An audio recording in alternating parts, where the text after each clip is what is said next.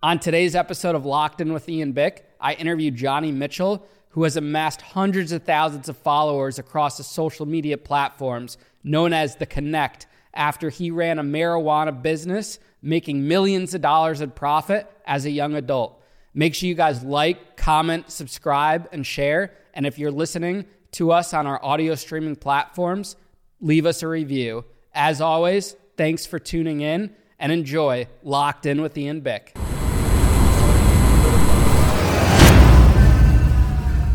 Johnny Mitchell. Yes, sir. Welcome to Locked In with Ian Bick, man. Thanks, Ian. Great to have you here. Really excited for the interview. I remember seeing you on Flagrant, and then I saw like the clips and stuff, and I was like, we got to get this guy. And really thankful like you answered, because not everyone answers their emails nowadays. Well, I mean, you offered to fly me in and drove me up, 5 hours north. I don't know where I am. I thought you were taking me to my death almost. Like you were driving on like a bumpy dirt road with some big tattooed convict. I was like, yeah, this might be where I get kidnapped and found later. Imagine if I picked you up in like a crappy car, like a little beat up Honda Civic. I kind of expected you to, because you said Poughkeepsie, and I know the reputation this area has. Okay, well, thankfully Mark put in the good word for me. Yeah. Now, starting at the beginning of your story, I like to always start at someone's beginning. How did you grow up? Where are you from? What's your family like? Portland, Oregon, solidly middle class, really nice area. I'm from the city of Portland, so I'm not from the suburbs. I hate being labeled as a suburban kid. Like, we looked down on that back in the day, and it wasn't hipster Portland, Oregon, like it is now, Portlandia, you know what I mean? We didn't have goofy mustaches, we didn't know any trans people. Like, it was different. I grew up in the 90s where it was diverse, if you could believe it. Like, I lived in a blackish neighborhood.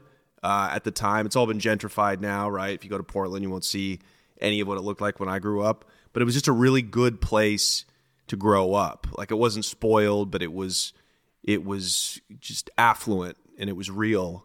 And yeah, that's how I grew up. My father was a lawyer. My mom worked in the hospital. So there was never any kind of deprivation, poverty, nothing like that. What's middle school and high school like for you? I went to an elementary school, Catholic, raised Catholic, but I kept getting into trouble, kept fucking up at a young age, you know what I mean? And there's various reasons we could go into it, but middle school, that was public school. That was really getting like where I first got turned out by like hip hop culture, and I would say black culture, it was very like, that's when we really started to get mixed in with like poor kids and kids that would get bussed in from like the ghettos, you know what I mean?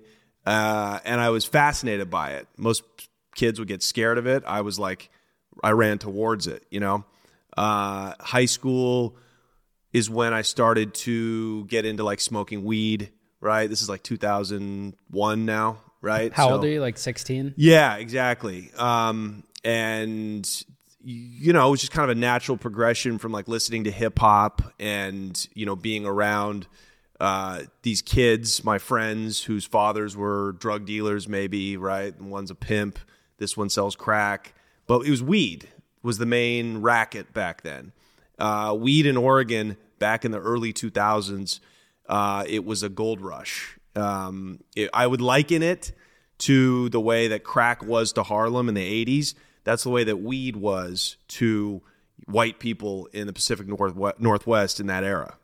So my best friend and I, to this day, he's my best friend and my drug dealing partner. We went and got our first ounce, and that was the genesis of what happened and what was to come. What about like any trauma during high school? Did you experience anything like that led you to do certain things like this? No, not at all. I mean, I guess I was, we could get into like the psychology of it. I guess I was rebelling certainly against, you might call it like middle class doldrums, right? Like I didn't, I saw my parents go off to work every day and doing something they didn't really like to do. And, I just never wanted to work. I never wanted a real job.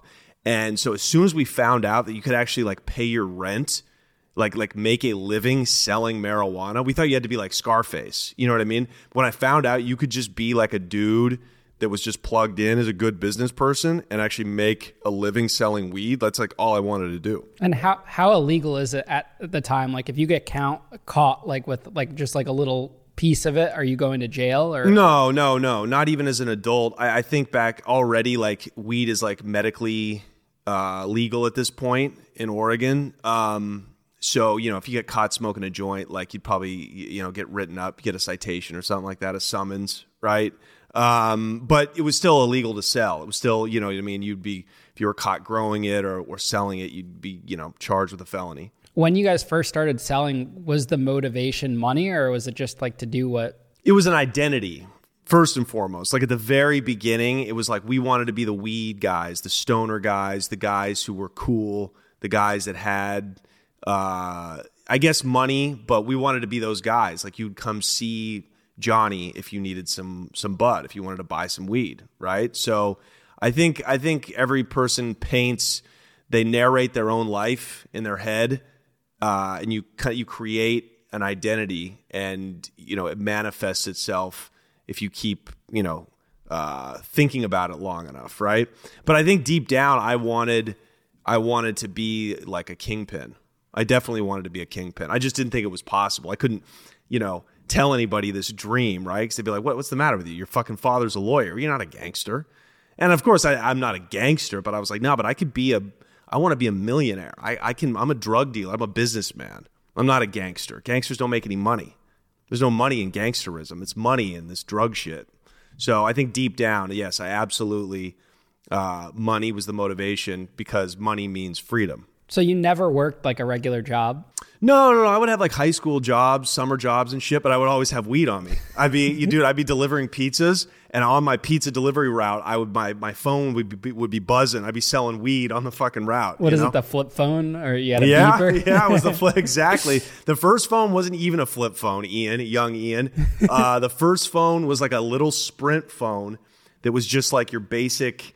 I don't even know how to describe it. It was like a rectangle Sprint phone with the pad on it. And you'd pull the fucking you'd pull the antenna out, and you could play Snake on it. Yeah. And that was the phone. So do you end up going to college at all? Yeah, I went to 4 years, graduated from the University of Oregon. And what's the degree? Had a B average, The degree was like politics with a focus on like business, and I took language. Why the fuck did you waste your time doing that? It was wild. I would be sitting in class, and my burner phone would be going off, and I'd be missing drug sales because I was in political science class trying to hear about this asshole telling me about the branches of government, and I got people hitting me up for coke and pounds of weed and shit. Yeah. So I was losing money at a point just by being in school. That's how busy the business got. Did you finish college for yourself or for your parents?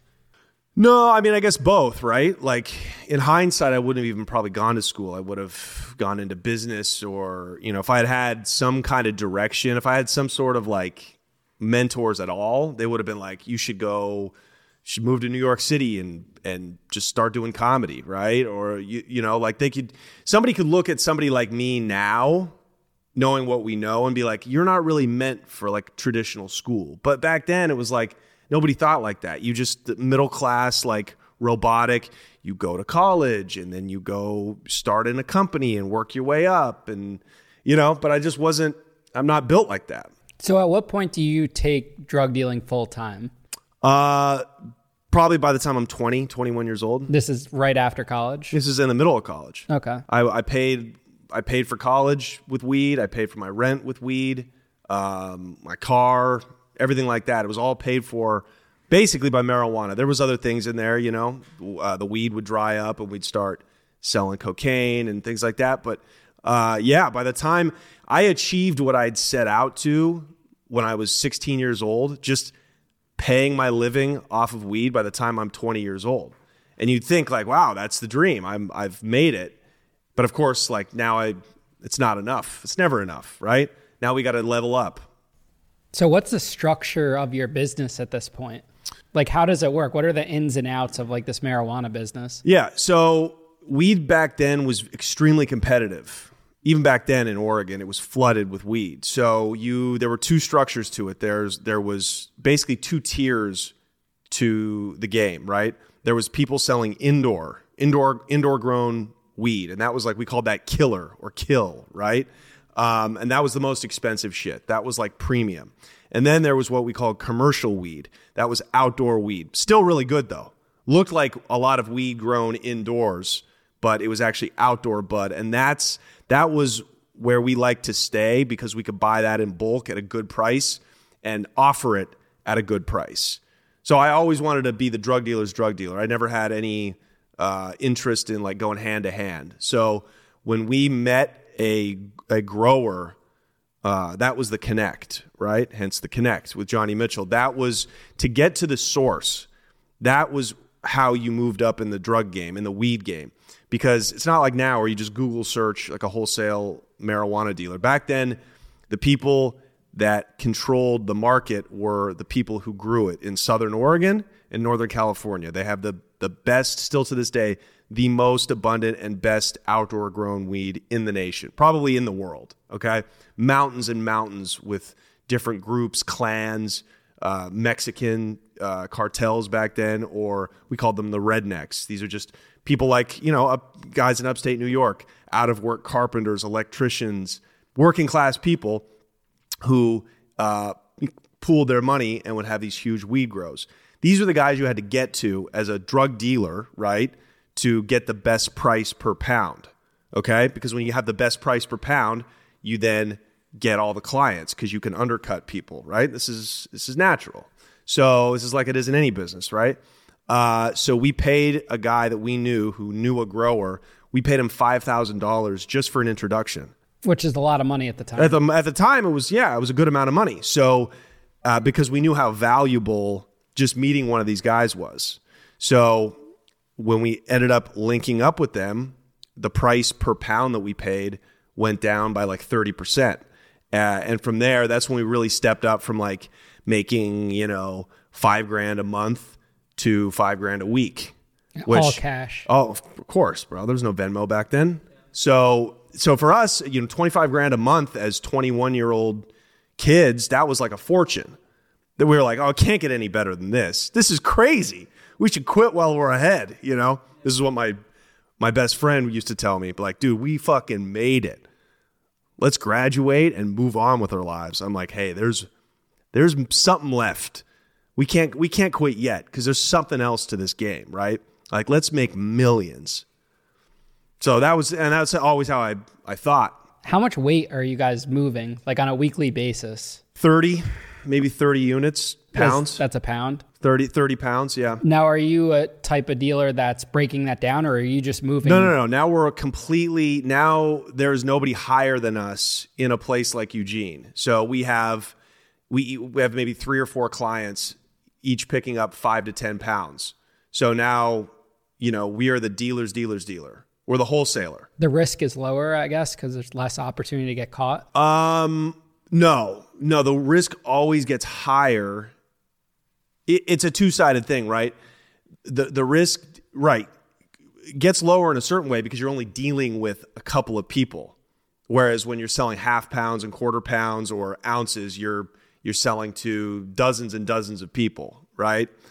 But, now you're dealing with like drug trafficking. So if one of your guys that you're given this work to, this felony amount of work, 10 pounds back then and get you put in prison, right? So if he gets jammed up, he might turn around and, bring the law to you. So the risk overall gets higher, I would say. And where are you guys storing all this? Like, you pick it up, where does it go? Yeah, we had a friend whose apartment we used. You just kept 30 pounds of marijuana in an apartment? Yep. And the idea was to have them sold before we even got them back to town. You know what I mean? Yeah. So we tried to, like clockwork, we want to make sure, okay, this guy is ready. He's finished up his bundle. He's ready to pick up. This guy's ready to pick up. So boom, we bring 30 pounds back and 20's gone just like that, right? So that's the idea. Are guys taking you seriously being like this young white kid that's pushing weight? What do you mean? Everybody was young and white. So I guess it's a lot different, I guess, in that area then and back then, like to be young. It was normal, I guess, to be a young kid pushing this much weight. Yeah. Dorks and the nerdy guys were the ones who had the weight. Really? Like I remember like dudes that looked like you, but even less, inconspicuous, yeah, more inconspicuous, would be like these crazy good business people, but they were the ones who ended up getting robbed a lot too. You know what I mean? But getting robbed, we didn't take that too personally. That was like a business expense to us. So what's like a robbery scenario for you guys? We got stuck up at gunpoint one time. A couple of dudes in ski masks. Like we were living in this house on the busiest street in Eugene, okay? 2 blocks off of campus. We're playing Mario Kart for N64, okay? This was a popular video game console back in the 90s. I know what an N64 I don't know if your tween fucking listeners can relate to this. So we're playing Mario Kart. It's like noon on a Tuesday. And, half of my buddies are getting ready to go off to class. You know what I mean? And we just hear a knock on the door, and somebody opens the door, and somebody just goes, "Johnny?" And I figured it was just somebody, because we always had friends coming over. I'm like, "Yeah, I'm in here." And we go back to playing our video game. Then we look up, and it's fucking 2 dudes in ski masks. One's got a shotgun. The other one has, a little 22. And we're getting held up like it's a fucking train robbery. And you just give them the money and the weed? Yeah, but we didn't have any of the work at the house. So we had like a couple ounces of weed that we were just personal bud for us to smoke, and maybe like $500. You know what I mean? Because, you never keep the work where you live, So, but I mean, it was still pretty wild. We were like, and one of them was shaking, we were like, "Hey, relax, take your finger off the trigger." You know what I mean? Like it was, but that's how crazy the worlds were. Like you have this criminal world rubbed up next to this upper middle class affluent college world. You know what I mean? Like it was such a bizarre era. You know what I mean? Like, so you had this criminality going on with college kids who would then go off to like I think I went to Spanish class after that happened, shaking because I had just been held up. Right. So it was, we were living parallel lives. Were you thinking about the consequences at all? Like, if I keep doing this, like I could potentially go to prison? We never thought about prison back in the day. We never worried about the cops unless we were bringing the work wholesale, back, taking I-5 back north from, meeting one of the growers. We were worried about, if we get pulled over, maybe they'll have a dog. And that's the only way we thought we could get pinched, is if it was an accident. And that's just white privilege. I mean, I hate talking like that because that's like what everybody likes to talk about now. But that really is like, we did not think the cops could possibly be looking into guys like us. Were there ever any like close scenarios where you almost got caught? I mean, we got pulled over a few times, because take these long drives. Like sometimes I'd go to meet these cartel guys down in Crescent City, California. And from there back to Eugene, it's like 8 hours both ways, right? So I remember coming back hungover one time, and I said, "Fuck it." And I got like 20 pounds in the trunk, and I shouldn't be speeding, right? I should be driving like a grandmother, but I can't help it. I want to get the fuck home. And so I was just, going fucking not 90 in a 60 zone. I got pulled over, but nothing came of it, right? Just got a speeding ticket. That was that. So, I mean, no, back then that was the only kind of close call that we had. We were really just worried about getting juxed, getting robbed. So you're very lucky. Like this business was kind of kept moving forward through luck too. Like that you never got caught or anything. For sure. It was luck, and it was timing, which is luck, right? The whole thing is luck. And then just, putting my mind to it. Like, yeah, this is like, I want to keep moving this forward. That business that you used to operate, could you do that same thing now? Have you thought about that? Mm-mm. Or it's that's not. You couldn't do it now. You couldn't really do it now, especially not and make the kind of money that we made, because it's just too easy to get to a grower. So we were essentially middlemen. That's how we made our big money, was simply by having the buyers, right, the distributors on one end, and being connected to the growers on this end, and just charging a markup on every pound. Now those same wholesalers can just go to a grower themselves. They don't need guys like me, But back then, especially on the East Coast, where the price of these pounds was almost double what they were paying for them on the West Coast, guys like me would get rich just by finding a group of buyers like I did, these Dominican guys in Washington Heights, a couple of these Italian kids from the Philadelphia area. When I found them and was able to charge them not $2,700 for a pound, but $37,000 or $4,000 a pound, and I'm paying $2,000 a pound times 30, 50 a week. Now you got $1 million, multi-million dollar a year business, just getting the pounds from one guy and giving them to another guy. Now, the money you're making, how are you spending it? Like, are you living large? Where are you living? No. We were super like, in college, we weren't getting rich money. This came after. But by the time I was making I was making that like $80,000 a month. I was pretty much just living like free. I was just flying everywhere. I was going everywhere. I would give each of my buddies $5-10 in cash and be like, let's go to Vegas and just spend it. Just fucking go put it on black, right? Let's not blow all of it though, because then they would give me my chips and then I would go cash them out and get a receipt and file that like that was legitimate income. To launder the money. Exactly. Yeah. So I would do shit like that. But I mostly just stashed the money and I got ready to get out of the game. Like I was planning on, going legit, going straight. But you kept going and going and going. Of course. I got too greedy. That's how it happens to everyone. Sure. Where's your family during all this? Like, do your parents, do they think you're working a regular job or do they know that you're pushing weight? They always knew that I was involved. They just didn't know to the extent that I would do it. But, I would come home for the summer in college and I would still get like a summer job just to make them happy, right? And just to show that I had a source of income. But like, my mom would be cleaning my room and she would find like backpacks with like $50,000 in it. Which is not normal for a mother. No, and she'd be like, sweetie, you're not going to be allowed to continue living here because clearly you are still involved in illegal business. So I would get like kicked out of my mother's house during the summertime and I would just go get an apartment, like a 21-year-old kid, with a waterfront apartment in Portland. Like it was not normal. Credit checks or anything like that? No, because especially back then, like landlords were desperate. This is like the recession time. So, if you own a building and I come to you and I say, look, I don't really have any credit, but how about 6 months rent right now?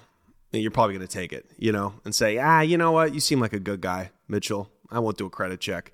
So money really unlocks a lot of things. Now, are you dating at all during this time too? As a college kid? Yeah. I wouldn't call it dating, Ian. But, there were some women around. Okay. Yeah. Any that stuck with you like through the whole time? Like, no, I mean, I was dating this one, I've talked about it on the Connect, but I was, had this love affair with like this Colombian woman down in Colombia, South America. And she was dating a guy. Her fiance actually was like a big time money launderer for a cartel. So the wrong dude's chick, you know what I mean, to be fucking with. But I did anyways. I was, a cowboy back then.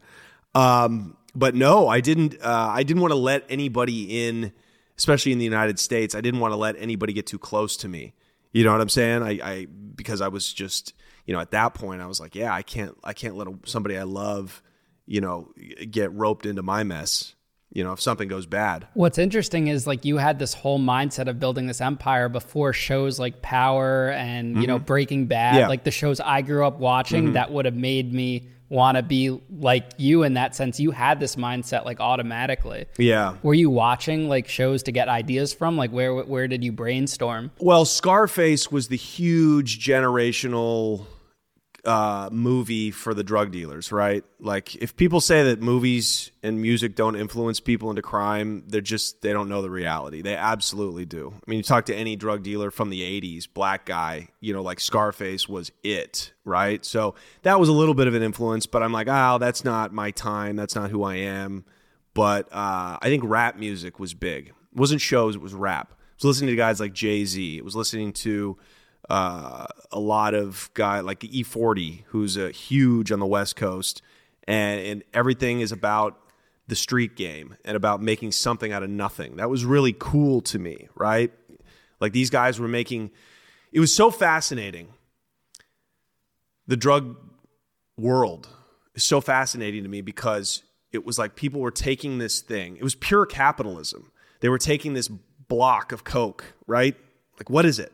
Like it's not regulated by anybody. It's made in the jungle. These are like jungle chemists with no education. They got this product, unthinkably difficult, past the biggest, most powerful law enforcement bureaucracies in the world, And now it's on the streets of America, and a guy with no education, I could just take it, and it just gets gobbled up by the streets, and money comes back to me. It's like magic. That's why in the 70s in Colombia, they called these new people that sold this chalky white substance, it's like drinking a cup of coffee, right? Like, what does it even really do? But they would take it and just send it off to this foreign land of the gringos, and billions of dollars would come back. That's magic. That's why they called them mágicos, because they were magicians. So that was a fascinating thing to me. It's pure capitalism. It's immediate demand meeting supply. And so I just liked that. I was titillated by it. I'm like, that's like the American dream, is to be like, go make your money unfettered. You don't have to have a business license or a degree. You just have to be motivated, and you're meeting the customer's demands. And it's instant feedback, right? You're like, this Coke's no good, or this weed is too short. I need a bigger bag for what I'm going to pay you, right? And that's how drug cartels operate now. They absolutely, the Sinaloans, because we've been down to Mexico and we've talked with these people, they absolutely test their fentanyl to see what the market says about that, and it's wrong, and it's fentanyl's probably, you could argue, it's ruining America, but still, it's kind of fascinating that these uneducated peasants treat their product like they're selling Pepsi or something like that. So that's what appealed to me.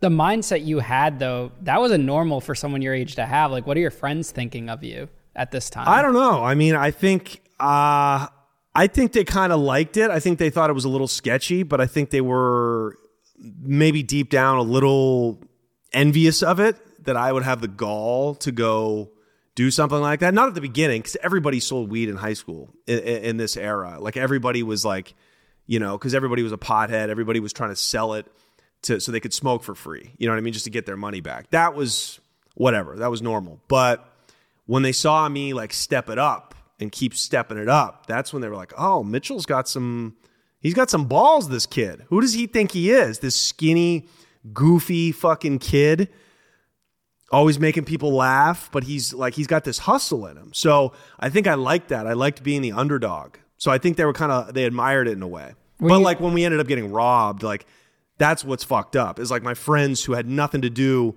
with the game were there when we got stuck up.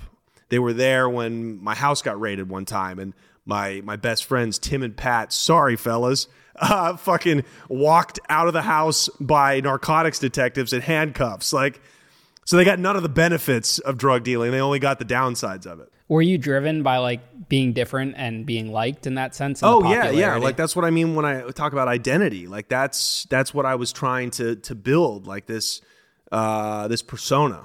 I think me and you relate to that on that level too, because I was trying to build the persona when I was promoting parties and selling concert tickets and building like that nightclub business, because that was like unique and different for me. And to build that, it was just very much different than what my friends were doing. Yeah, and it's like a cool way to get money. Like, you're not just making money. You're making money a fly way. Yeah. Like back in the days, the only acceptable ways to make money in our culture was like sports, drugs, or entertainment, right? Yeah. Because why else? You don't want to be like a lawyer to go, off to some corporate office and you make $100,000 a year, but you fucking what? Like a lame, like a square? So that's kind of the mentality that we took from hip hop. I mean, it's even like that now. Like, people think being a social media influencer is cool. If you can get into that and leave a 9-to-5 to go do that, or be a podcaster or anything, or a comedian, like people love that shit. Yeah, that's why a lot of people are succeeding in it. So that's why you have people like that get into this game that probably shouldn't be in it, but Now, what is the relationship between you and the cartel? Like, how does that evolve? Because I've seen videos and I haven't really like figured out what exactly happened in that. Yeah. Well, I never worked for a cartel. That's a myth. Nobody works for a cartel in the United States. They work with them. Okay. So these were pot growers from Sinaloa, Mexico. This is Chapo's Sinaloa. This is the Sinaloa we know today, even still probably one of the most powerful drug trafficking groups in Mexico. They were the first ones in the 70s to make the sin semilla, right? Weed without seeds in it. So they revolutionized the marijuana business in the United States by creating this pot that wouldn't just fall apart when you broke it up and have all these seeds and stems in it, right? So that's originally how the cartels got formed. So weed growing is in their blood. These huge mountains, the Sierra Madres or something in the Durango, Chihuahua, Sinaloa area, this is where over generations they've learned how to grow pot. So what started happening when the domestic weed market started to blow up in the United States, maybe in like the 90s, I would say, the cartel sent their guys to the U.S. to set up these huge illegal grow operations in the United States, but they were still Mexican run. Does that make sense? So we had guys, a group of guys that, just through the business I got hooked up with. One of them was like a lieutenant for the Sinaloa cartel operating out of the redwood forests in Northern California. So these guys, and he had a group of guys, and these are farmers. These are Indians, indios. They probably didn't even know what state they were in, okay? These are just like campesino, poor peasants. And they march for days up into the thickest forest you can possibly imagine, but they're so good at what they do. They're the only ones that know how to like run irrigation from fucking rivers to make it hit their grow patch with the sunlight hitting it perfectly. I mean, they're genius pot growers. So they and when they cropped in September, early October, they would get thousands and thousands of pounds. So if you got to one of those guys, you could really get huge weight at the lowest price. So they would get me pounds for like $1,800, $2,000 a unit back in the day, back in like 2008. And now I can go turn around and ship that to the East Coast for $3,500. It's a huge markup. So these were the guys that, really changed it for me. But yeah, they were just one of my suppliers, right? So if I had guys like them, rednecks, I called them, several groups of growers who I could play off one another, right? Like his price is too high over here. Let me go see what the Mexicans are doing. Theirs is maybe a little too high, or they don't have what I need. I can go down to this guy, right? So I became almost more powerful than the growers. They came to need me almost as much as I needed them, especially as the price of weed started to go down and there was more and more competition. Growers, especially illegal growers, had a much harder time selling their products. So they were like begging me to take their weed, towards the end. And they were basically like, name your price, So that was my involvement with them. And how old are you when this is going on? 23. You weren't afraid at all that like you were working with the cartel? No, I mean, of course I was afraid. I'm like, the feds could be on and the DEA could be looking at them. Yeah, no, at this point, I'm like, I was fully conscious of the fact that if I got pinched, I was going to go do some time. You know what I mean? Yeah. But I was never afraid of them. They were just good business people, normal, humble, kind of quiet people. And they were fucking scared too when we first started dealing with each other, right? They probably thought you were a cop. Of course. And I went in speaking like perfect Spanish, and they were like, what the fuck? And I was like, no. I took it in college, man. I'm just trying to relate to you guys. So I realized, don't do that. If you're dealing with Mexican cartels, speak a little Spanish, but if you speak flawless Spanish, that's what a DEA agent does. They're gonna think you're a fed. Did you learn Spanish because of your drug business? No, I learned it. I lived in my senior year of college. I studied for a semester in Argentina, and because I was really behind in my school, I was fucking up in class. I was not going to graduate on time, so I studied in Argentina to get a bunch of credits through like they had like an exchange program with U of O.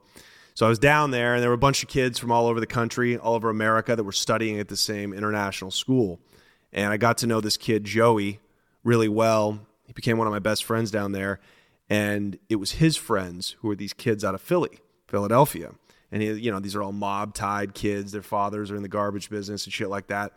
And he's the one that originally linked me with my first group of East Coast distributors, which led me to, making this crazy millions of dollars. So that was the trip that I learned Spanish, and I eventually got, changed my business. Now, back to the cartel for a second. Were you able to walk away from that relationship with them, or was there a danger, like if you cut them off? No. So you could have walked away at any time. Of course. So you were dealing with like the safe side of business with the cartel, because the average American that hears business with the cartel, they watch shows like Ozark and stuff. They're going to think it's dangerous. Yeah, it's all bullshit. So you weren't. Stop watching Ozark. That show sucks. Some if you parts are fucking good. watch Ozark, you're a sucker. Okay? I guess I'm a sucker. It's not good, dude. It's not good. Like Starbucks coffee.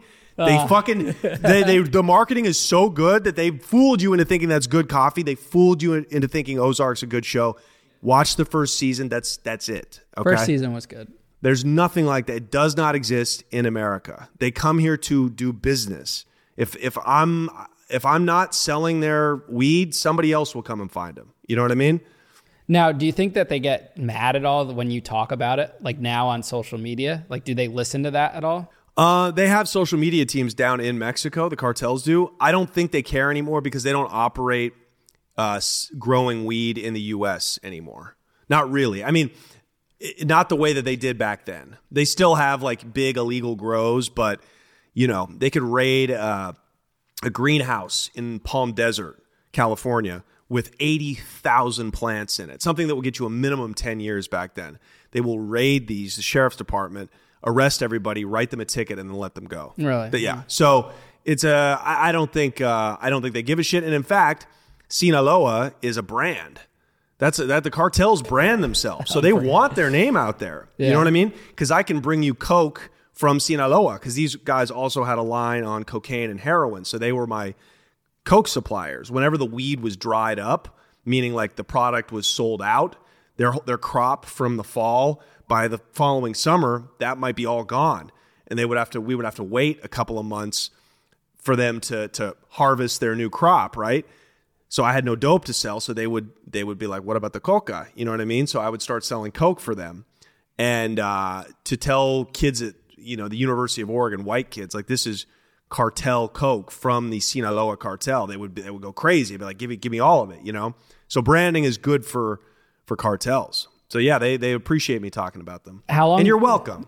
De nada. They got to send you a check. Yeah. When did you get to the point where you were making, hundreds of thousands and millions of dollars off of this business? So this was 2009 and 2010. So you had a good run. Yeah. So it took me a long time. It really was like a case study in business, any kind of business, right? You might be having a startup for the first 5 years. So we didn't really take profit until maybe 3 or 4 years into the business. And then it was another year and a half or 2 years before I finally made those connections. In 2009, I had the growers, I had the best price on the buy side, and I had the best, highest price on the side that I sold it to, right? So when I finally made those, that's when just the money, it came so fast, I didn't even know what to do with it. And how big's your team? It's you, your business partner, and who else? Yes. So I eventually, when I started moving bud across the country, we're now talking about like federal DEA, illegal level shit. That's when my business partner said, you know what, I'm moving on. I got everything I needed out of this game. I'm in love with this woman. I'm engaged to be married. He went and bought a house with his weed money. And so I bought him out of the business. And I said, great. Now more money for me. So it was just me and then the people that I had working for me. So I had guys driving it up, taking different trap cars down to Southern Oregon to pick up the product and drive it back. I had a spotter car to follow the guy going to pick the product up to make sure he didn't get pulled over, right? I had people back in Portland with the safe house to stash the product. And then I had another girl would help me. I had like a factory operation, like a big, table in a basement where we would meticulously bag up the weed and prepare it to be, shipped FedEx or UPS out to the East Coast. So this is like TV in the movies in a way, like this whole setup. And how old are you in 2009? 23. You're only 23 in 2000. That's crazy that you have like this whole... Yeah. Are you making LLCs? How are you like washing the money? Yeah, I didn't get into that until, later. But by that time I got arrested, So it was pretty much just hiding the money, spending the money. Making plans though, for sure. But I was like, I got to have $1 million in my possession before I can really start to like launder it or turn it into like a legitimate business. But now I know that that's like, I should have started doing it right away. Did you have a number in your head that you were going to leave the business? At first it was 250,000. Next it was 500,000. Next it was $1 million. And I was like, you know what? Let me just get a clean 2 million and then I'm out. And then I'll have 1 million to invest and 1 million to live off of. And it never happened. I made $1 million, but I couldn't get to that 2 mark. You know, I got popped. Is your business partner ever arrested too, or he got? No, clean? he got off without a scratch, not a ticket, nothing. And he made off pretty good. Of course, but he didn't reap the benefit. You know, he didn't get to make millions, right? But like in hindsight, he got to avoid jail time, and he used it right. He used how you should use the drug game. Yeah, you know, like just get what you need out of it at the time, and don't get too greedy. And he was very good about that. How did the cops first become aware of you and start investigating you? So in 2009, one of our safe houses got raided. You know, a guy that I was giving work to, you know, giving him 15, 20 pounds at a time. He ended up getting pinched. He was one of my best workers, but he ended up getting jammed up, right? And he made a couple of controlled buys, they called them. So the cops will give a snitch, marked money, and he'll go in and pay for the drugs with that marked money. And then they got a warrant and they raided the house. They didn't find that. They found maybe 5 pounds or like a couple $1,000. But they arrested me. I wasn't at the house at the time, but they put a warrant out. So I got hemmed up, got arrested. I had a good lawyer already though. So I was able to get it, basically got a suspended sentence, but I still had a felony. I was still on probation. Now the heat's on. You know what I mean? Like if I fuck up again, I'm gone. Right? First time ever arrested. And so by 2009, you know, I was a good college kid, never been in trouble. So, you know, a black kid probably would have got a year in the county jail or something like that. But, you know, had a good lawyer, had all these privileges. And so, but I had a felony, right? So now it's like, now things are really serious. And my lawyer was like, you know, you can get this expunged. You can, if you just stay out of trouble, like you can have a normal life, you're going to be okay. Just stop doing what you're doing. And of course I was like, okay. And I went and did the exact opposite. I just ramped the business up 10x, you know, because I was like, I'm getting too much money. I can't stop. And then a year and a half, close to 2 years later is when I ended up getting arrested for the crime that sent me to prison. Did they know you were a bigger fish at the time they arrested you, or they had no idea? No, I think they didn't know. I mean, one of the guys that was there the first time we got raided ended up showing up with the group of cops that arrested me the second time. And I recognized him. He recognized me. And it was like, holy shit, Mitchell, you really didn't learn your lesson. You're really out here doing good. But they had no idea. And that's why they originally gave me a federal charge. They charged me in federal court because they thought, to your question earlier, they were convinced that I was working with the Mexican cartels, that I was working for them, that I was trafficking something much heavier than weed, because they found, you know, close to $500,000 just in one day. They found $500,000. Yeah, in cash. So, you know, and fucking egg on my face for not protecting that cash better, but I was getting sloppy, right? So they were trying to get me to cooperate, of course. And they were trying to get me to give up my sources, and especially my sources in the cartel. This is the second time you're arrested. That's right. So now I'm in jail. I don't have bond. I don't have bail, right? Because I was out on parole from the earlier crime. So I'm on a no bail hold, they call it. In federal. Yeah, correct. I'm in the county jail, but I'm being charged in federal court. So now, you know, every week they send somebody from the DEA down to meet me in jail, and they say, you ready? Come on, you must be ready now. You've been in this place a week. You hate the food. Come on, let's start talking. Like, well, we can get you out of this, right? Like, they're very like matter of fact, and they assumed that I was going to roll over. But my lawyer was like, look, the reason they're asking all these questions is because they don't know anything, and they think they've got like this whale. So all you got to do is keep your mouth shut. They have money. They don't have any product. So, you know, like they're going to be more, the longer you can hold out and suffer in the county jail, because it is suffering, I promise you, especially if you've never been in the system before, the longer you can hold off, the more motivated the prosecutor is going to be to make make a deal. You know what I mean? But I knew I was going to prison.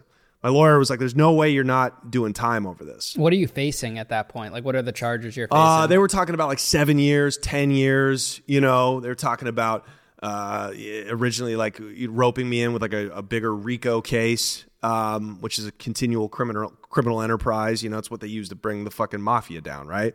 But I wasn't involved in any greater criminal enterprise. It was, I was basically a one-man shop. Was there drugs sitting somewhere that you were worried about them finding? Or? No, I'd liquidated everything. So again, you got lucky. It was good timing. Totally, exactly. So they just found the money. Did you have other assets in your name too? No, I had cars in different people's names and, a couple of different apartments, nice apartments that I used to stash shit. But I didn't own anything, which was the good thing. You know, the back to the county thing in the federal prison system, everyone always says county's like the worst of the worst because it's literally designed to get you to like expedite taking a plea deal That's or right. snitching or anything like that. It's terrible. And I was at like the detention centers. I never made it to a county. Right. I was at just a private detention center and that was bad. So I couldn't even imagine a county. On the East Coast, they do it a little different because there's so much population that if you're getting charged with a federal crime, they'll send you to like MCC just for people getting charged with Fed crimes. In Oregon, they'd lump everybody together. People facing state charges, county charges, right next to people that are just doing county bids. You know, junkies, people withdrawing from heroin. Have you ever heard or smelled what that's like? It's torturous. Like that people are screaming in the middle of the night, aching, wailing for their fucking mother, and you can smell the heroin coming out of their pores, you know what I mean? And then you got gangbangers fucking fighting, COs running in because a drug package will make it through and they'll make everybody get up at 2 a.m. and they'll toss everybody's bunks and throw their shit everywhere and call you a faggot and insult your mother and then just leave, right? And it's just like, it's brutal. And yeah, it might be designed that way because they're trying to squeeze you. They don't want people to take their cases to trial as you have the right to by the Constitution because that would just cripple the system. Yeah. What are your parents saying to you the second time? I can imagine the first time they're not happy, but the second time you're sitting They never found out the first time. They never found out. I bailed out in like 2 hours and then was home for dinner with my grandfather who was visiting.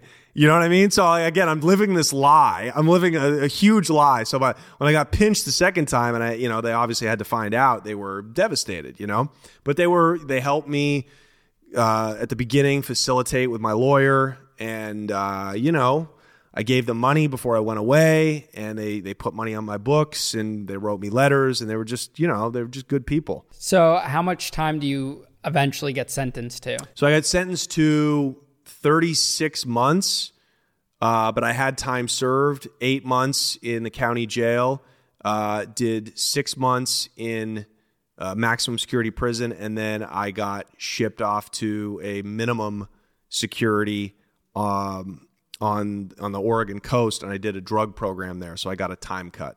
Were you ever in like fear that the cartel might think that you could be snitching or making a deal or anything? I thought I'd considered that, but I knew that my county jail record was enough to probably show that I wasn't cooperating. Because normally when the cops first arrest you and they pinch you with drugs, they try to get you out right away. They try to get you back on the street and get you drug dealing. They're like, we're going to let you work. I mean, imagine that. The DEA or the drug cops who are supposed to be stopping drugs actively encourage their snitches to sell drugs. Except now you got to give us, they want the bigger fish. We got a quota. Every month, we're going to need people and we want you to keep moving up the ladder. So I figure, God, I've been in county 6 months now. It's pretty clear that like I'm holding on and I'm not cooperating. I'm not taking a deal. Was there any inclination in your mind to snitch at all? Yeah. You wanted to? No, I didn't want to, but I considered it. And what was I was like, it's the last thing I want to do is rat, but like I also don't want to be in here. So, it's a human nature to self-preserve, right? To survive. So why did you decide against it? Because my lawyer was like, look, he laid out possibilities, right? He was like, you could cooperate. I'm not gonna judge you for that. I have clients who cooperate all the time, and I'm able to get them time cuts. But he's like, look, they don't really have you by the balls. They do and they don't. You fucked up, and you're going to go do some time. If you cooperate, you're probably going to end up doing some time anyways, right? So I would say let's hold on and see what they're offering us first in terms of prison time. And then we can revisit, if they want to give you 10 years, maybe then we can revisit cooperating. But he's like, your crime isn't serious enough if you really are about who you say you're about and being honorable and living by the code. What you got caught with is not quite serious enough for you to consider cooperating. And I knew that. I knew that from the jump. I'm like, they don't have enough. So, maybe if I got caught with 20 kilos of coke, it would have been a much harder decision. But for me, I'm like, I'm going down either way. So let me go down with my honor. Now, by the time you make it to prison, how old are you? 25? Yeah, I'm 24, about to turn 25. What's it like being like this young white kid, first week in a high security prison? Yeah. It was really a culture shock. It was really, really rough. I thought it was going to be great. I was so thrilled to be leaving the county jail that I was like, oh my God, I can't wait to go to my new home. JD will tell you that. Like you spend enough time in county, you're like, please send me to prison. That's all I want to do is go to prison. But I found that it was still really uncomfortable.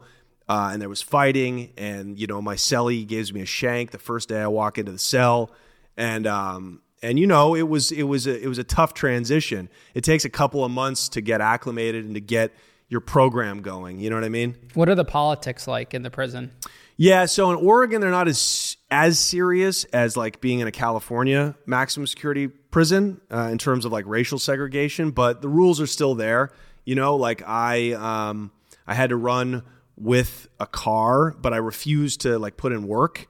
You know what I mean? And I refused to like not play basketball with the blacks or dominoes, right? Like I didn't put up with any of that. Like, whoa, you can't be seen rubbing shoulders with somebody outside your race. I'm like, well, you're gonna have to come see me then if you got a problem with it. And plus, I'm celled up with a shot caller who runs the fucking Hells Angels. And, I'm doing favors and putting in work for him, and he likes me. So he's kind of letting me slide a little bit. So you're going to have a problem with Jimmy if you want to have a problem with me. Yeah. So I got lucky there too. The fact that I had good paperwork, I was respected because I had a pretty high level crime. There's not a lot of big time drug dealers in the state system. So already I had like this respect, and, and I carry myself with an air of intelligence. I was also, celled up with a shot caller, right? And they for sure did that on purpose. They put the most harmless guy in the prison in with the most harmful guy to try to dissuade any kind of, collusion. So I think that's kind of what saved my ass. It's interesting you called it a car. You're the first state prison guy I've met that calls it a car, because in the feds, it's not a gang, or at least on the East Coast, it's called the car, the people you ride with. Mm-hmm. But most of the state guys like I talk to, it's always like a prison gang. Yeah, it's a set, we call it a set or a car. But, I'm just speaking in your language. You know what I mean? My language. Yeah. Thank you. Now, sex offenders, are you interacting with them at all in this, because it's a higher security prison? Yes, they're around. They weren't in the cell block. They were, but you would see them like at the, I worked in the prison kitchen, so they would be there. And sometimes the library, right? They didn't have like completely separate wings, but they wouldn't put them in on mainline in the specific cell blocks that I was on. Are they trying to approach you at all? Like I know in my scenario, I got approached a lot because I'm this young white kid, but we probably carried ourselves very differently from one another. How would they approach? What would they be approaching you for? I would get like tried a lot. Like I would be sitting in the library and I would be like reading or working on something. And one day, this is the first instance that this happened, a sex offender comes up to me and he passes me a note. And he's like, I'm here for child crimes. Are you here for child crimes? Meet me at the library at 7:00 tonight. Doesn't say a word, just hands me this note. And I open it, I'm reading it, I'm looking around because I don't want to be seen associating with this guy. And I fucking go to the bathroom, flush it down the toilet, walk out, and I never go back to that library again. That was like the type of shit that was happening to me like all the time. I'd be standing in the line at the chow hall, and these guys would just come up next to me and they're like looking at me. And it was just like the weirdest You thing. Absolutely look like a pedophile. Yeah, I think that's what they're trying to tell you. With the glasses. You just got fucking I was child really molester chubby. written all over you, dude. Exactly. Or at least just hard drives full of kiddie porn. That's what I would pinch you as. Yeah. Well, and the worst thing too, you said you had like drug charges. I said I had fraud charges. They didn't believe that because in the federal prison system, there's very rarely anyone at 21 years old there for fraud. So they thought that was a cover story. And like one day I was sitting at like the chow hall table, and my very first time at chow hall, I sat down, the guy said, you can't sit here and you belong with them. And he points over to a table with a bunch of sex offenders because there's a sex offender table. They made me sit at that table. That's shameful. My very first time ever. And Shouldn't have sat at that table, dude. Yeah, I didn't Shouldn't know have how sat to at that operate. table. It was just like, Yeah. I was nervous. I had no paperwork yet. And I was just like, I didn't know how to adapt it and walk around. Well, we have our paperwork in Oregon. Like, we take that with us. Like, we literally, they give you your physical paperwork. You take that from your sentencing onto the bus, onto the Grey Goose to Coffee Creek, which is the sorting facility where they hold you until they find what prison you're going to go to. So immediately you have to show your paperwork. But, you know, my reputation preceded me. I'd been fading since the day I got into jail. So no, by that point, like, if you were going to be a creep and approach me, like, you might have got snuffed right there. And that's not to sound like a tough guy. I was just so stressed out and just in war mode the whole time, that, you know what I mean? I was just, I was operating on a really, high level of fucking, survival. Did you get into any prison fights at all? Yeah. Yeah, of course. I mean, I faded the first moment pretty much that I got into the county jail when I was arrested. I was at the Multnomah County Detention Center, and then shipped me to a long-term county jail, and I had to fight there. And then I got in a fight at the sorting facility after I got sentenced. It's called Coffee Creek Correctional Facility. I got in fights in prison. I got in a fight at a minimum security prison. I farted on this black kid. You know what I farted? mean? I farted in his face. I didn't mean to, you know? So it was just like, there were little beefs, and like, even beefs, not even over like your first time mandatory fade, just to make sure that you're cool and you can stay on the main line. It would be shit, you know, like insults that I would have to, or problems that I didn't even create, but people wanted to test me. I was like, people saw me as like the test dummy, especially new inmates that felt like they had to prove themselves. They would try to look around for somebody that didn't look too dangerous. So I just stood out because I was clearly not a gang member. I was not affiliated with anybody, and I was there for a nonviolent crime. So they would single me out sometimes. So I would just have to go head the problem off right away, right? And instead of letting it get bigger and bigger and bigger, you have to confront your problems right away. And you have to meet violence with violence, or else it's going to become much worse very quickly. Did you have to spend any time in the SHU? Well, we don't have the SHU in Oregon. That's a special housing unit. I think that's a California thing. But I spent time in the hole for sure. We just call it the hole. Okay. Yeah. And what was that like for you? Yeah, it's brutal. I mean, like, in county jail, it was okay. I went for 30 days in county because I was so sick of being just around, bunked up with, you know, all of these new people all of the time, right? The junkies and these creeps who would just come in for parole violation or just come in because they got caught with like a little bit of heroin, right? It's brutal when you have to spend time in an institution with people that are changing every week, right? You much rather be around like long-term criminals. So I remember I got in a fight and they sent me to the hole for 30, and you know, for the first couple of days, I'm like, this is awesome. I get to be alone. I get to sleep in peace. I get to jerk off, you know, unfettered without some guy staring into my eyes lovingly. Yeah. But, you know, yeah, after a couple of weeks, you only get 15 minutes out of your cell to walk around.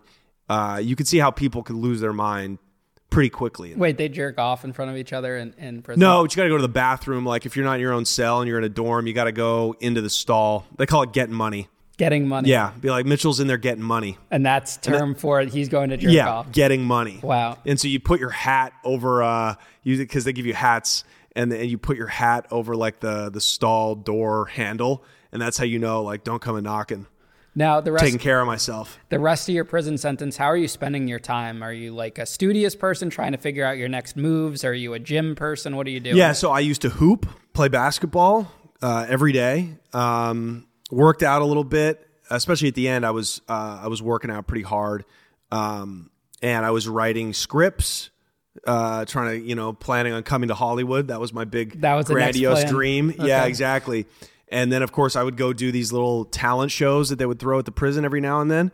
If you had, good behavior, you could go perform at these like talent shows. So I would do stand-up comedy for the inmates.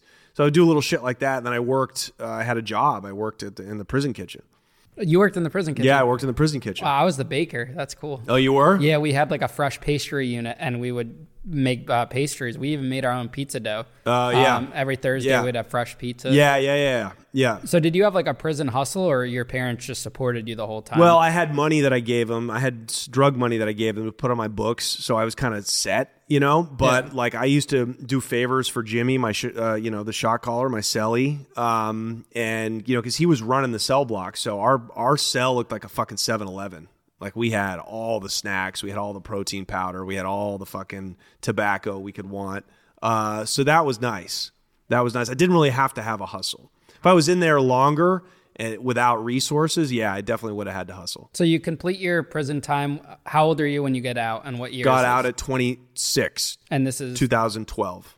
I think the thing I'm most curious about you is how do you go from like this drug dealer that went to prison to now this, comedian, author, writer, YouTuber that has hundreds of thousands of subscribers? How do you get to that from there? Yeah. Well, so like I said, I always, from the minute I got in, I was plotting and thinking about what I could do moving forward, right? And in the back of my mind, I was like, I can always go back to the drug game, and every criminal, before they let the dream go, that, they're in there, you got a lot of time to think, and most people are using that time to think about how they can do their crime better, But at a certain point, I was like, I gotta let the old ways go. I have to. I can't come back here because it's just going to kill my parents. You know what I mean? And it's just not who I want to be long term. I didn't even want to be a drug dealer long term when I got arrested anymore. I was like, I made enough money. I don't want to live in the shadows anymore. Like, I think there's something else I could be good at. And so I've always been a writer. And so I started writing these like by candlelight almost in the middle of the night with these little tiny little pens they would give you and pieces of loose leaf. I would just start writing out what I thought were like screenplays, right? Things that I could sell to Hollywood to maybe get them produced into movies. And so when I first got out at the beginning of 2012, my only goal was to get to Hollywood. And 6 months later, I moved there. I just packed my car up and I moved to LA, and I just moved in with some roommates off of Craigslist. And I just got, some shitty job waiting tables, and I started auditioning. I started taking acting classes, and I started fucking trying to like turn these stories that I had written in prison to like palatable, sellable screenplays. But by 2012, already like the game was up in Hollywood. Like the internet was encroaching, legacy media was past its prime. You know what I mean? They weren't really making good movies anymore. Like I could see what was coming. I'm like, the internet is going to decimate old Hollywood. You know what I mean? They're not going to make movies like Goodfellas anymore. They're not going to make these classics that I grew up with, which is sad, but it is what it is. And plus I didn't really like the isolation of being like just like a screenwriter, So I had already done stand-up comedy in prison, right?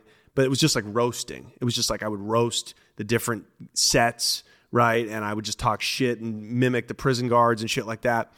And I was taking these acting classes, and I would just go off script in like the scenes. You would perform scenes from, different movies with your scene partner in front of the other people in the class.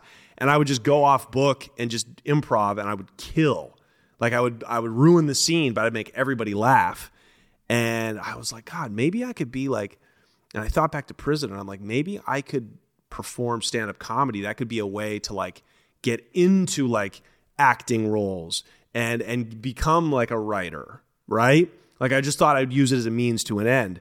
So I started going to open mics, and very quickly I was like, oh no, this is what I want to do. Like this is it. So I just expanded, just worked out from there. Just kept moving and building the act, and like all these observations and pent up things that I've felt for so many years, right? Including prison, I started to make light of, make bits out of. And then the pandemic hit, flash forward 6 years, 2012 now. I started in 2014. The pandemic hits, and I'm at a crossroads. I'm like, should I just bail? Should I just quit and fucking, move to some island and enjoy the rest of my life? Or should I go buy podcasting equipment? And that's what I did. I went and I built my own little studio, and I just started making content. And then, I had this idea last year. I was like, fuck, I used to, I'm watching YouTube just like everybody. That's like what I watch on my TV now. I barely watch like Netflix shows. And I see this big fucking cholo guy talking about the craziest shit that he saw in like a Mexican prison. And I was like, that's interesting. I could probably do that. I could talk about drug dealing too. Like these Vice News dorks, these Oxford journalists that want to talk about the Sinaloa cartel. I'm like, well, I've actually been with these dudes. So like I could fucking articulate this shit, but I've been in that life. I got stripes. I'm credible. So that was how the Connect was born. And when this started last year? Yeah, it started last September. So you went from this past September of 2022 to now that many subscribers in that period of time? Yeah. That's crazy. Yeah. But what are like some of the struggles before that? Like, because it didn't just happen overnight. So what's like the pre-history to that? Like what are some things you had to endure? Yeah. Because it's not like overnight success. No. I mean, the Connect kind of did blow up overnight, but that was after failing at, many different podcast ideas, many different clips, so much content that I've made for Instagram and YouTube over the years. I think podcasts or whatever we call the Connect, right? A show like this. It is a podcast, but it's a show. It's television now, basically, for the new digital world we live in. They're much like pilots, like television pilots used to be, right? So you would get a deal from NBC. We want a pilot. We're going to pay you to write one episode. That's a pilot. And we're going to shoot it. And if it tests well to America, we're going to order a full season. So that's kind of like what a podcast is now. It's a pilot. And just like pilots back in the day, most of them won't work. You know what I mean? Dave Chappelle had like, literally, they called him Pilot Boy in the 90s in Hollywood. He had like 20 pilots that they tried to make of him, and none of them worked out. But finally one hits, this show called The Dave Chappelle Show, The Chappelle Show on Comedy Central. So it's the same with like YouTube. Like you just need one to go. It's like business. They tell you in business, you just need one. Yeah. You just need one success. But yeah, dude, I fucking, doing open mics in Los Angeles, it was brutal. It was brutal trying to get on stage. It just to find an audience to make laugh. And then you finally got them. Now you got to make them laugh. Stand-up's an ongoing struggle. What kept you going like through those times to keep pursuing it? Because you're still doing comedy to this day, so you didn't give up. No. I think just like I was good at it. I knew that like there was something here. Like I would just kill when it was good. When it was bad, it was bombing. But like I knew that like I could kill. I had the ability to really like look out into the crowd and see people like holding themselves. And I still, dude, I see white women in the audience doing stand-up New York, 75th and fucking Broadway last night, Upper West Side, right? It's like this fucking bored, affluent, white, aristocratic crowd. And I see these white women holding their stomachs while I'm doing my shit. I'm like, those are the laughs I want. Those are like, if I can do that just with enough time and enough growth, I can do that consistently. You know what I mean? So, and that's when like the legend status comes. So that's kind of what drives me, I guess, is just like the challenge. Yeah. I mean, I feel that so hard. Like when you have something and you're not there yet, but there's certain like tell signs that are showing you like whether your views are going up week over week or comments or people reaching out. Yeah. I feel like that you ride with that and you keep that going to kind of like propel you. Exactly. Now, if you had never gone to prison, do you think you would never have gotten into comedy? I don't know. People ask me that all the time, and it certainly kind of seems like that, right? I've always kind of wanted to be in show business. You know, I grew up watching MTV and movies and these classic sitcoms and television shows from the 1990s when I was a kid, you know. So I think I definitely wanted to be in show business deep down. Would I have ever gotten into it, though? I don't know. And certainly if I did, without going to prison, I would be a different comedian. I would be a different person, you know. I don't know what I'd be talking about. Like, it'd probably be like some I don't know, some corny shit, or I would just be talking about like my relationships. Like, I don't know. I'd be a different person, so my comedy would be different. Now, comedy and podcasting is a very flooded market. Did prison give you the ability to stand out in that market? Oh, for sure. So, you know, I finally just leaned into it. Like, I didn't talk about it explicitly for a long time. Like, I would do little bits about it on stage, but in the Connect, I'm like, this is what I did. Like, I'm not trying to be funny. I'm just like saying it as it is. And sometimes it's funny, but I was just like, let me just be without trying to make jokes of it. Right. Like, Joe Rogan's the king of that. Like, he doesn't try to be funny. It's not a comedy podcast. It can be funny, but he's just like being authentic. And, but prison absolutely gave me the edge to stand out, especially in comedy, you know? Did it take a while for you to be able to talk about it? Like, did you have to go to therapy or anything like that? Yeah, I didn't go to therapy. Probably should have, because it was definitely it was some trauma. It was my mind was fucked up for a long time, you know. And then when I got into comedy, I was like ashamed of it, so I tried to hide it for a while. But like when I started talking about it on stage, like the older comedians would be like, "Dude, you got to talk about that's fascinating. Like, you got to talk about that." So it took me a long time to arrive at it. And I think, you know, because when something like that happens, you got to give it enough time. You got to give it a decade. To really put that behind you, right? Yeah. No, I felt the same way. Like, I didn't talk about it for 4 years, and I got out 4 years ago, just started getting into this whole talking about prison like 8 months ago. Yeah. And a lot of people reach out and they're like, oh, did you just get out? Because they see that now I'm talking about it. Because there are people that go straight from prison to social media to talk about it. Right. So it's like interesting how that all pans out. But I think that the second I started owning it and being open about it, one, it took away people's power to kind of like hate in a way, because you're already out there with the worst of the worst. And two, it just like accelerated my life in a totally different way that I never would have expected. Yeah. So what's like a day in the life for you now?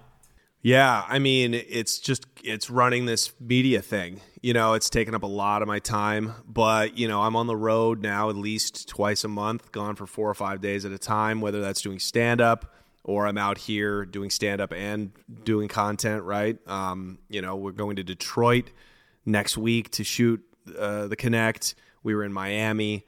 So it's kind of like what is the week in the life is really what it's about. I live week to week, you know?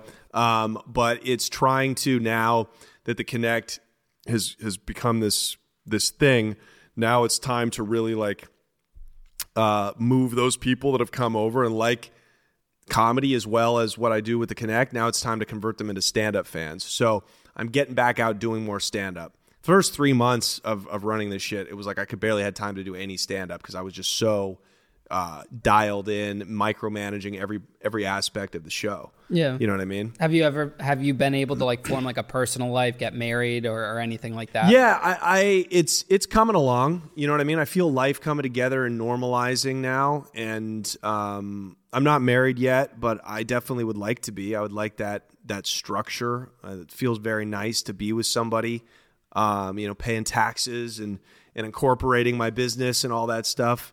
So yeah, no, things are good. Do you think you needed to put that stuff on hold though to focus on what you're building now? Oh, 100%. I mean, I never even thought marriage was a possibility. I was like, because when you're in the struggle of trying to make it in Hollywood, like you're just in it and feels like you're stuck. I'm like, I slept on a couch for 3 years. I'm like, there's no way I'm going to be able to support a family. I can't give anybody any of my time.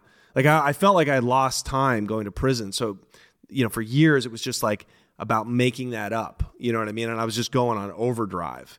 And, you know, it's only been the last couple of years where I've been able to just take a deep breath, right? Pandemic did that. Just take a deep breath. You know what I mean? Take a step back, start working smarter, not harder. You know what I mean? Yeah, I mean, I feel like whenever I'm spending time with someone that's not related to business, I always feel guilty because I'm like, I'm still in grind mode. Yeah. And I just like like I'm almost there and I'm getting there, but I need to keep focusing on it. So like even if I'm spending like one night out of 7 days with something in that aspect, then it's just like a guilty conscience, because you hear this notion like all over social media in the world, like you have to grind and just focus on that, and then everything else will come and fall into place. Yeah, they say that. I don't know if that's a new phenomena, because that's not how we're built biologically. You're just supposed to like work and then reproduce and then die. So what do you think like your message is to someone that was in your shoes, like growing up, going down that path, maybe selling drugs, getting into crime to support that lifestyle, going to prison, fails? It doesn't even have to be prison, the failure, just failure in general. Yeah. And then finds the strength to get back up, goes into something and recreates a life for themselves. What's your message? Well, failure is necessary, so the earlier you can learn about failure, fail, and climb up out of it, that's really what is going to set you apart from your peers. Because having a big failure young is usually okay, but it's got to not cost you your life. So especially if people are selling drugs, it's not anymore a viable business option. Not really. You can't really do, unfortunately, what I did anymore for the reasons that I've laid out, right? You can still sell drugs, but especially if you're selling hard drugs, it's like you're going to kill somebody. Fentanyl's ruined it for everybody. You know what I mean?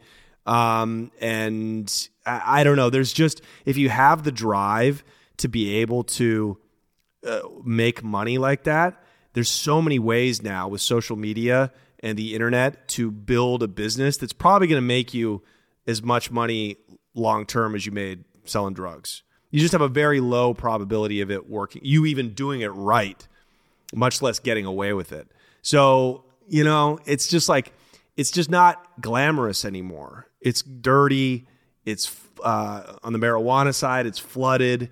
It's not like it's just changed. It's not this glittery, mysterious, exceptional thing anymore like it was when I first got into it.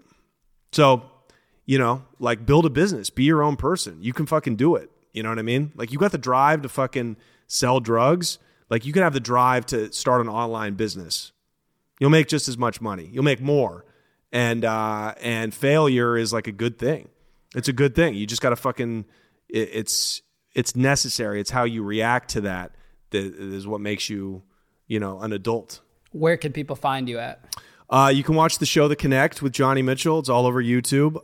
Please follow me you can follow me on TikTok. I know this is a TikTok themed show, at Mr. Johnny Mitchell, but please follow me on Instagram. That's what I use. I'm a little older. So, go to the Instagram at Mr. Johnny Mitchell. Check me out on the road. I'm all over the road doing headlining dates, JohnnyMitchellComedy.com for tickets. But yeah, the main thing is the Connect with Johnny Mitchell on YouTube, and follow me on Instagram at Mr. Johnny Mitchell. Awesome, man. Johnny, thanks for coming on the show, man. It's been a pleasure. Thanks for having me, buddy. Very cool to see what you got going on. I'm proud of you, man. Thank you, man. I appreciate it. And we'll enjoy this 5-hour car ride back to New York City. That's it, dude. Yeah, we're going to hit some fucking traffic.